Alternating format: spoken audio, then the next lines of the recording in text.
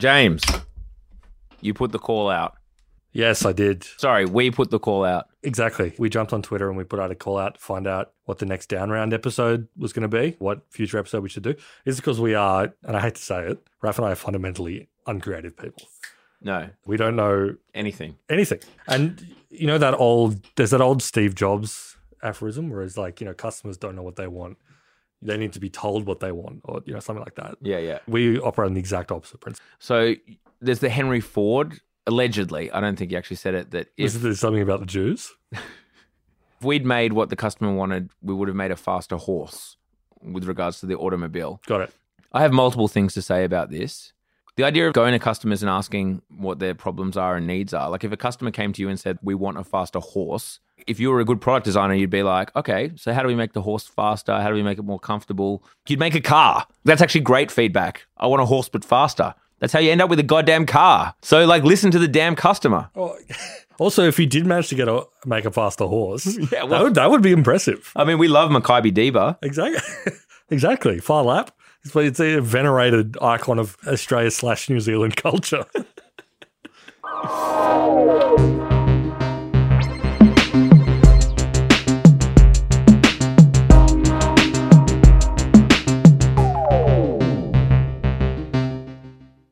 No, but seriously, we went to the Down Round community and asked what you wanted to see an episode about. A lot of great replies. But one of them was one that we actually have had on the back burner for a little while, which we have mentioned sort of glancingly, but we wanted to do a whole episode on e-scooters.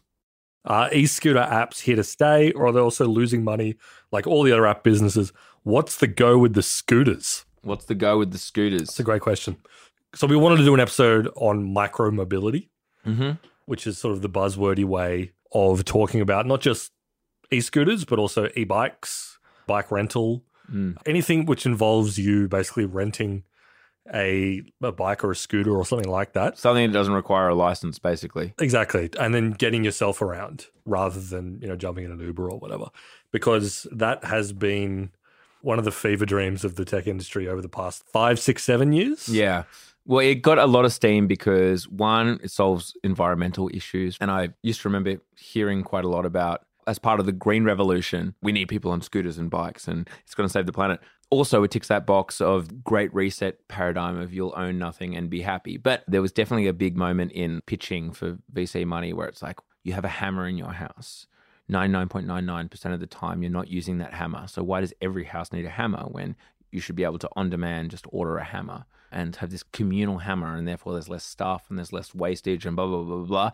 Same thing with scooters and bikes. Think of all that time that bike in your shed isn't being used. Why do you need a bike? Why don't you just jump on an app? It shows you a bunch of bikes that you can jump on and then you pay through it. As well as in Uber Hype Zone, right? Uber was the hottest app. That was the hottest startup in the world. It's hard to forget about every single app that came after Uber for a period was the Uber 4. Yeah, exactly.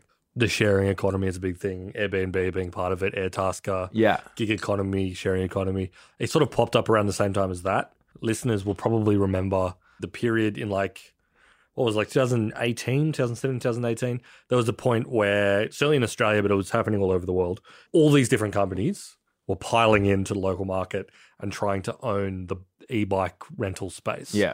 A lot of them were Chinese companies. There was a huge surge of I can't even remember the names of them now. They're forgotten. Yeah. Oyo. Tears in Rain. Yeah. What happened there is that the entire city of Sydney and Melbourne was just cluttered with piles of discarded bikes. Yeah. They were dredging them out of the Yarra River. You would walk around any inner suburb of Sydney and it was in particular places like Bondi, places at the bottom of a hill. Yeah. There would just be a plethora of these share bikes of people going one way, because that's one of the benefits of them, right? You get to ride down the hill but don't have to go back up. I'll walk back up, thanks. Not pushing anything. No, exactly. A lot of these companies did kind of get lumped in with Uber and companies like that. It was part of the sharing economy. But at the end of the day... There's a key difference, isn't there? Yeah. Listener, have you spotted the key difference between Uber and Airbnb, for example, and renting a bike? The simple fact of the matter is that with an Uber, you are allocating what is technically excess capacity. I mean, the dream of Uber, this is not really how it played out in practice, but the dream of Uber is, there are guys out there that have their cars parked in their garage and they've got all this spare time, why not get those cars out on the road and transporting people around and really sort of milk the potential usage out of all these sort of cars? Airbnb, the same with like renting out people's houses when you're not using them. Yeah. In reality, that's not how I play it with bikes, because it was super easy as a company, as like a startup, to be like, all right, I'll raise $10 million and I'll spend all $10 million on bikes. Yeah. And all of a sudden you've got like a fleet of 30,000 bikes that you can just deploy into a city and hope to like own the marketplace. Yeah. Of course, where that sort of fell apart is that 10 other companies could do that. Yeah. And all of a sudden you've just got all these bikes dumped into a city with no like... It's also classically not a marketplace. Like the Uber model, which is questionable in itself, is, the idea of someone has a car, someone wants to ride in the car, Uber just creates the technology that enables that to take place and takes a very slim margin. We're still trying to work out if this whole model actually works, if that really slim margin is enough to run a profitable business. But regardless, ignoring that, Uber don't have to deal for the most part with maintaining the car, paying the drivers, or any of that kind of crap, but in particularly maintenance. Whereas obviously these bike fleets, it's kind of even worse because like, yeah, sure, things go wrong in cars, but like bikes, people don't have the same mentality with a strewn bike on the footpath than they do with a car, right? It's very unlikely that you're going to go along a road kicking off the wing mirrors of cars. But like if you've had a few and you see a few bikes next to a river... That's an evening right there. It unlocks you in a rascal. But no, there's a huge cost to maintaining bikes that you own versus if a car breaks down, the driver has to deal with the frigging car, right? If the car gets dinged, the driver has to deal with the car. And like, Uber can set up all sorts of different programs with like reimbursements and like subsidizing repairs or whatever they want to do. With bikes, like they own them, like the cost of repairing them as opposed to like either taking them out of commission or leaving them there. The incentives don't really align. Yeah, totally. And manufacture keeping all this stuff going is it's insane. And e-scooters kind of fall into the same paradigm. Yeah, unfortunately, we never really had e-scooters in Sydney. I don't know if it's because of New South Wales laws. It is, and this is the other thing as well, is that an e-scooter business you have to deal with if you're operating in multiple jurisdictions, which you have to if you want the scale to make it work, and you're just going to be like a local business that rents e-scooters, but you actually want to like have that model where it's like I open up an app and I have all these GPS located scooters or bikes that I can jump on. If you want that to work, you have to deal with the fact that every jurisdiction has all different kind of rules about how scooters can be used. In Sydney, they were supposed to launch a trial in certain suburbs in Sydney last year. I'm not even sure if that went ahead, but in Sydney, it's illegal to ride it on any public road or footpath. Yeah, they have a lot of different trials. I know Brisbane has them. And I think this question might have come from a Queenslander. It did, yes. This is the thing, though, with this whole space, right? Like, obviously, from a business perspective, seems very hard to make it work. It seems very hard for these businesses to make money, even though they try and kind of marketplace that we've discussed before. You get paid to charge bikes in your garage. You can be like a charge supplier for e-bikes. And in this dream world, you can see Silicon Valley mindsets like, great, we put these bikes out there. We don't have to maintain them. We pay these micropayments to people to charge them, and we pay micropayments to people to maintain them. And there's this fantastic marketplace where all we have to do is align the incentives, and we've got this profitable business model that we can take this tiny margin on. And all over the world, we predict that by 2030, 50% of the world will be riding e-scooters every day. And so we're going to be the biggest business and blah, blah, blah, blah. Business model doesn't work. That falls apart. However, when I went to Berlin and got to whip out my Lime app and jump on a damn e-scooter on the other side of the world without having to enter any new credit card details, sign up to anything, it's the same app. That was hella convenient. Was that a wow moment for you? Oh, it was this is sick, although I'm also here in the middle of winter and I didn't realize that my gloves weren't going to be thick enough for riding an e-scooter around Berlin in winter. You got to have thicker gloves. See, the alternative was I was in Berlin in 2012, I think, and it was one of the first times I was staying in Airbnb. Remember, it was that era, 2012? I was in a hotel. It was 2 years ago. And my mind was blown by this experience being on Airbnb because the guy that rented out the Airbnb was like, I've got 2 bikes and you're free to use them. You're free to use the bike. I remember that, the free to use the bikes Airbnb. It doesn't have anymore. No, it doesn't have anymore. Let me tell you why. Spoiler alert. I rode the bike 15 kilometers away. I had like a big riding around the city day. Locked it up, and the instant I locked the bike up, the key just snapped off in the lock. It was New Year's Eve. So as a result, there were no locksmiths or anything because like everyone was, out partying or whatever. Well, you're going to just call a locksmith? Just Google like Berlin. Well, I was thinking about it because I felt so poor. Entschuldigung. I felt so shit about it. I just had to message the guy and be like, sorry, your bike is at this station, which was literally like 15 kilometers from his house. And he replied like, oh, okay, thank you. And as a result, this is why you don't see this happen anymore. I thought you were going to say that you were riding it, and you just had a big night listening to techno, and in the morning you were just feeling a bit fun and just threw it in the river there. Yeah. The rascal was unlocked. It was a harbinger of things to come. No, you're right. Like as an Airbnb host, didn't see himself having to deal with like transporting bikes around. Exactly the same thing as like Bird and Lime have to deal with. This explains why you can't have a decentralized marketplace. You don't want to let people ride your bike. Like it's different when it's your Uber and you're driving them around. Yes. You don't want to be like, you can come use my bike. It doesn't work. So it has to be centralized. But the other thing as well, and here's what I think is like the great fault of the business model altogether. So what does Lime, so for clarity for people that know, Lime is now owned by Uber. And it's part of the Uber offering. You can jump into your Uber app and book them straight from there. Yeah, Lyft owns a bunch of them as well because, again, as big companies, they're like, we are the future of mobility, everything. We name it, boat, everything. Plane, helicopter, car, etc. So they're like, the way that these micro-mobility companies kind of pitch themselves, there are a few like use cases. One is like spontaneous travel. Mm-hmm. So the other is like you are in Bondi. Would you like me to read out my Lime past? This could be instructive. Yeah, okay. Let's have a look at run through your likes. So I don't use it, so I don't know I do use. I'm a Lime user. I mean, that said, I've had 8 rides. Okay. I've generated 6,269 Lime points. Okay. Not quite sure how that translates. Are they as valid? What's the exchange rate with Qantas points? Some boffins out there will know how much that translates to. Yeah. 38 Ks. History. So we've got 5:30 a.m., 4:59 a.m., 1:49 a.m., 5:38 a.m., 10:28 a.m. So that's normal. That's very reasonable. 12:46 a.m.,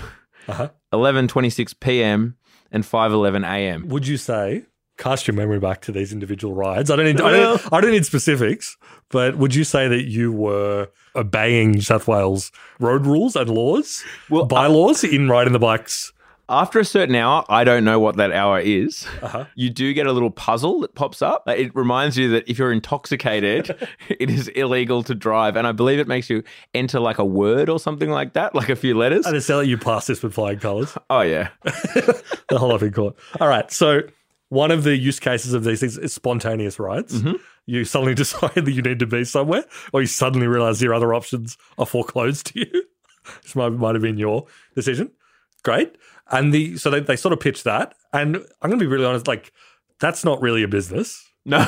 It's not a predictable business. But you can see the sale, right? It's like people are just going to constantly, spontaneously be riding bikes. Yeah, totally. Yeah. And, there are some cities that have made this work for a very long time, like, the city bikes in New York City. Mm-hmm. But you do have to return those to stations. It's a bit more, Melbourne's had that for ages. Totally. Well. It's a bit more regimented. And the other side that they kind of pitch is exactly that kind of like green replacement for public transport, basically. A lot of these pitches are like, instead of getting the train to work, whack open your Uber app, book a Lime bike, you're laughing. So it's like this kind of like decentralized replacement for public transport in a way. Yeah. And the point I would make about that is that the vast majority of like public transport systems all around the world are like loss-making enterprises. Yes. They are heavily subsidized by whatever government. And the whole reason is because they generate outsized economic value. Yes. So it's like, we're losing $5 on every ride that someone takes on Sydney trains or the New York Metro or whatever it may be.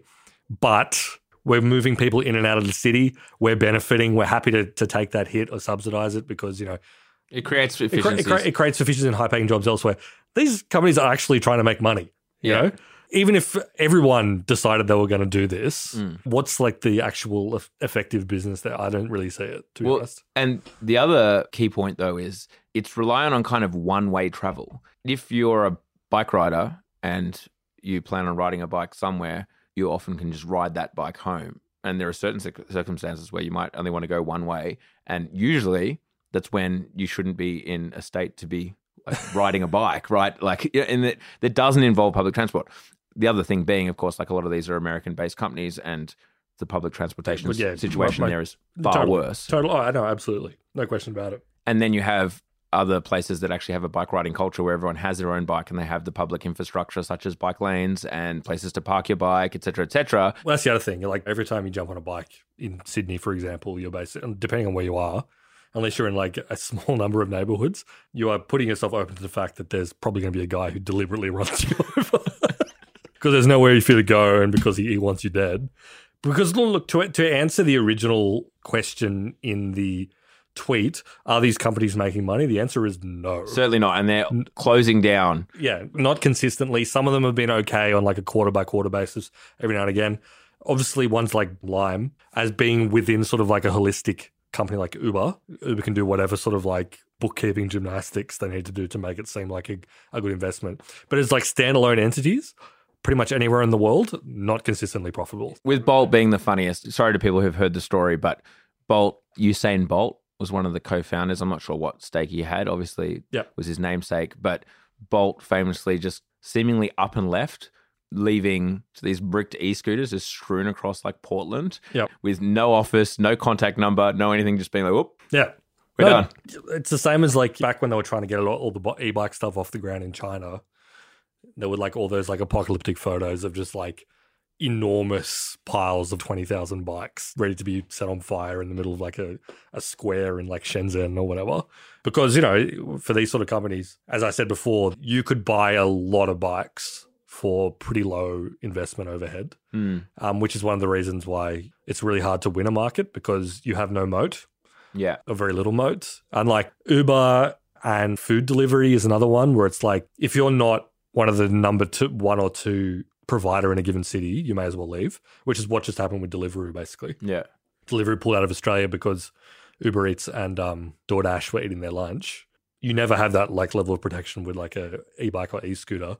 Someone else can just like soak up a bunch of investment, dump all their sort of bikes in the city. And, you know, apart from the fact that Uber users already are kind of ready to have a Lime bike, anyone else that tries to get in, no one has any loyalty to like Oyo or like whatever the latest like Chinese e-scooter brand is or e-bike brand. They'll just like see one and be like, all right, I'll scan the QR code and sign up for it. It'll probably take me, you know, less than 5 minutes. I'll probably get $10 free. Yeah, exactly. And I'm good to go. Well, yeah, it's a commodified business. So if a segment is very easy to enter, then you're going to compete on price, which pushes down margins, which pushes down profits. And so only the biggest survive and no one makes any money. Yeah. Pretty classic. No, I agree. I think it's a bad business, but I also think it's an egg that people are going to keep trying to crack. Well, seemingly the purple ones have only been around for about 4 months here. There seems to be new entrants. Everyone opens the Excel spreadsheet, runs the numbers and says, we're going to make an absolute killing. But then next minute, like Lime, if anyone's used a friggin' Lime bike, try and take the helmet out and then put the helmet back. Because again, unforeseen problems like, hey, everyone who rides a Lime bike doesn't use a friggin' helmet. When they first came out, the helmet would just kind of be hanging off the bike. You would just kind of have to clip it onto the bike. And for the most part, obviously, the helmets weren't there or they were just strewn somewhere else. But you now have in Sydney, because of war on cyclists, there's a massive fine for not wearing a helmet. That's a whole other ththing. They run the numbers in Denmark. You actually save more lives by not making them mandatory. Net. Anyway, we won't go into it. So they need to have helmets. Okay, how are we going to have helmets? So now you've got to invent this technology where on the phone it says like the helmet's in the bike, like press here to unlock the helmet, and it's this whole thing, this contraption that holds the helmet that you have to remove in this weird vice-like thing. Then when you're parking it again, you've got to put the helmet back into the vice-like lock before you can lock the bike and blah, blah, blah, blah, blah. All of this stuff is just these added complications that cost money. You've got to redesign bikes. You've got to redeploy technology that only, someone like Uber, who's big enough to, as you say, absorb the losses, even though it seems like we're unsure if their entire business model is making any money. But yeah, they can afford to make tens, hundreds of millions of dollars of losses on micromobility because of the promise in the future that one day we're all going to have 400,000 Lime points. Yeah, and they really just, all that seems like all they want is just like optionality for someone who goes, I want to get from here to here. Obviously, Uber would much prefer it if you got like a car, if you got in a regular Uber, or you got into a Uber Business or like the Uber Black or whatever they call all those tiers now. I can't keep track. Uber Comfort. That's the one where like they get the car, you got a bit more leg room and you can like select don't talk to me. Is that Uber Comfort? I think it is Uber Business now because I got in one a couple of days ago and it was the Polestar after we'd just been talking about the Polestar, but it was a base level Polestar. It's business comfort. So we were both right. Business comfort. Yeah, there you go. And then Premier is the tier above that. Yeah, they'd prefer that because they don't have to deal with me stomping my muddy shoes in the Polestar. But the Lime bike, on the other hand, they just want the option there. So it's kind of like someone who's more price sensitive, someone who, you know, doesn't want to pay the $24 to get an Uber to the pub. They can pay $5. $9. It's not that cheap. That's the other thing. It's really not that cheap. Yeah. So I don't think, they're not interested in reorienting their whole business around it. They just want another little thing you can tap on if the other options aren't what you want. As well as show growth on, right?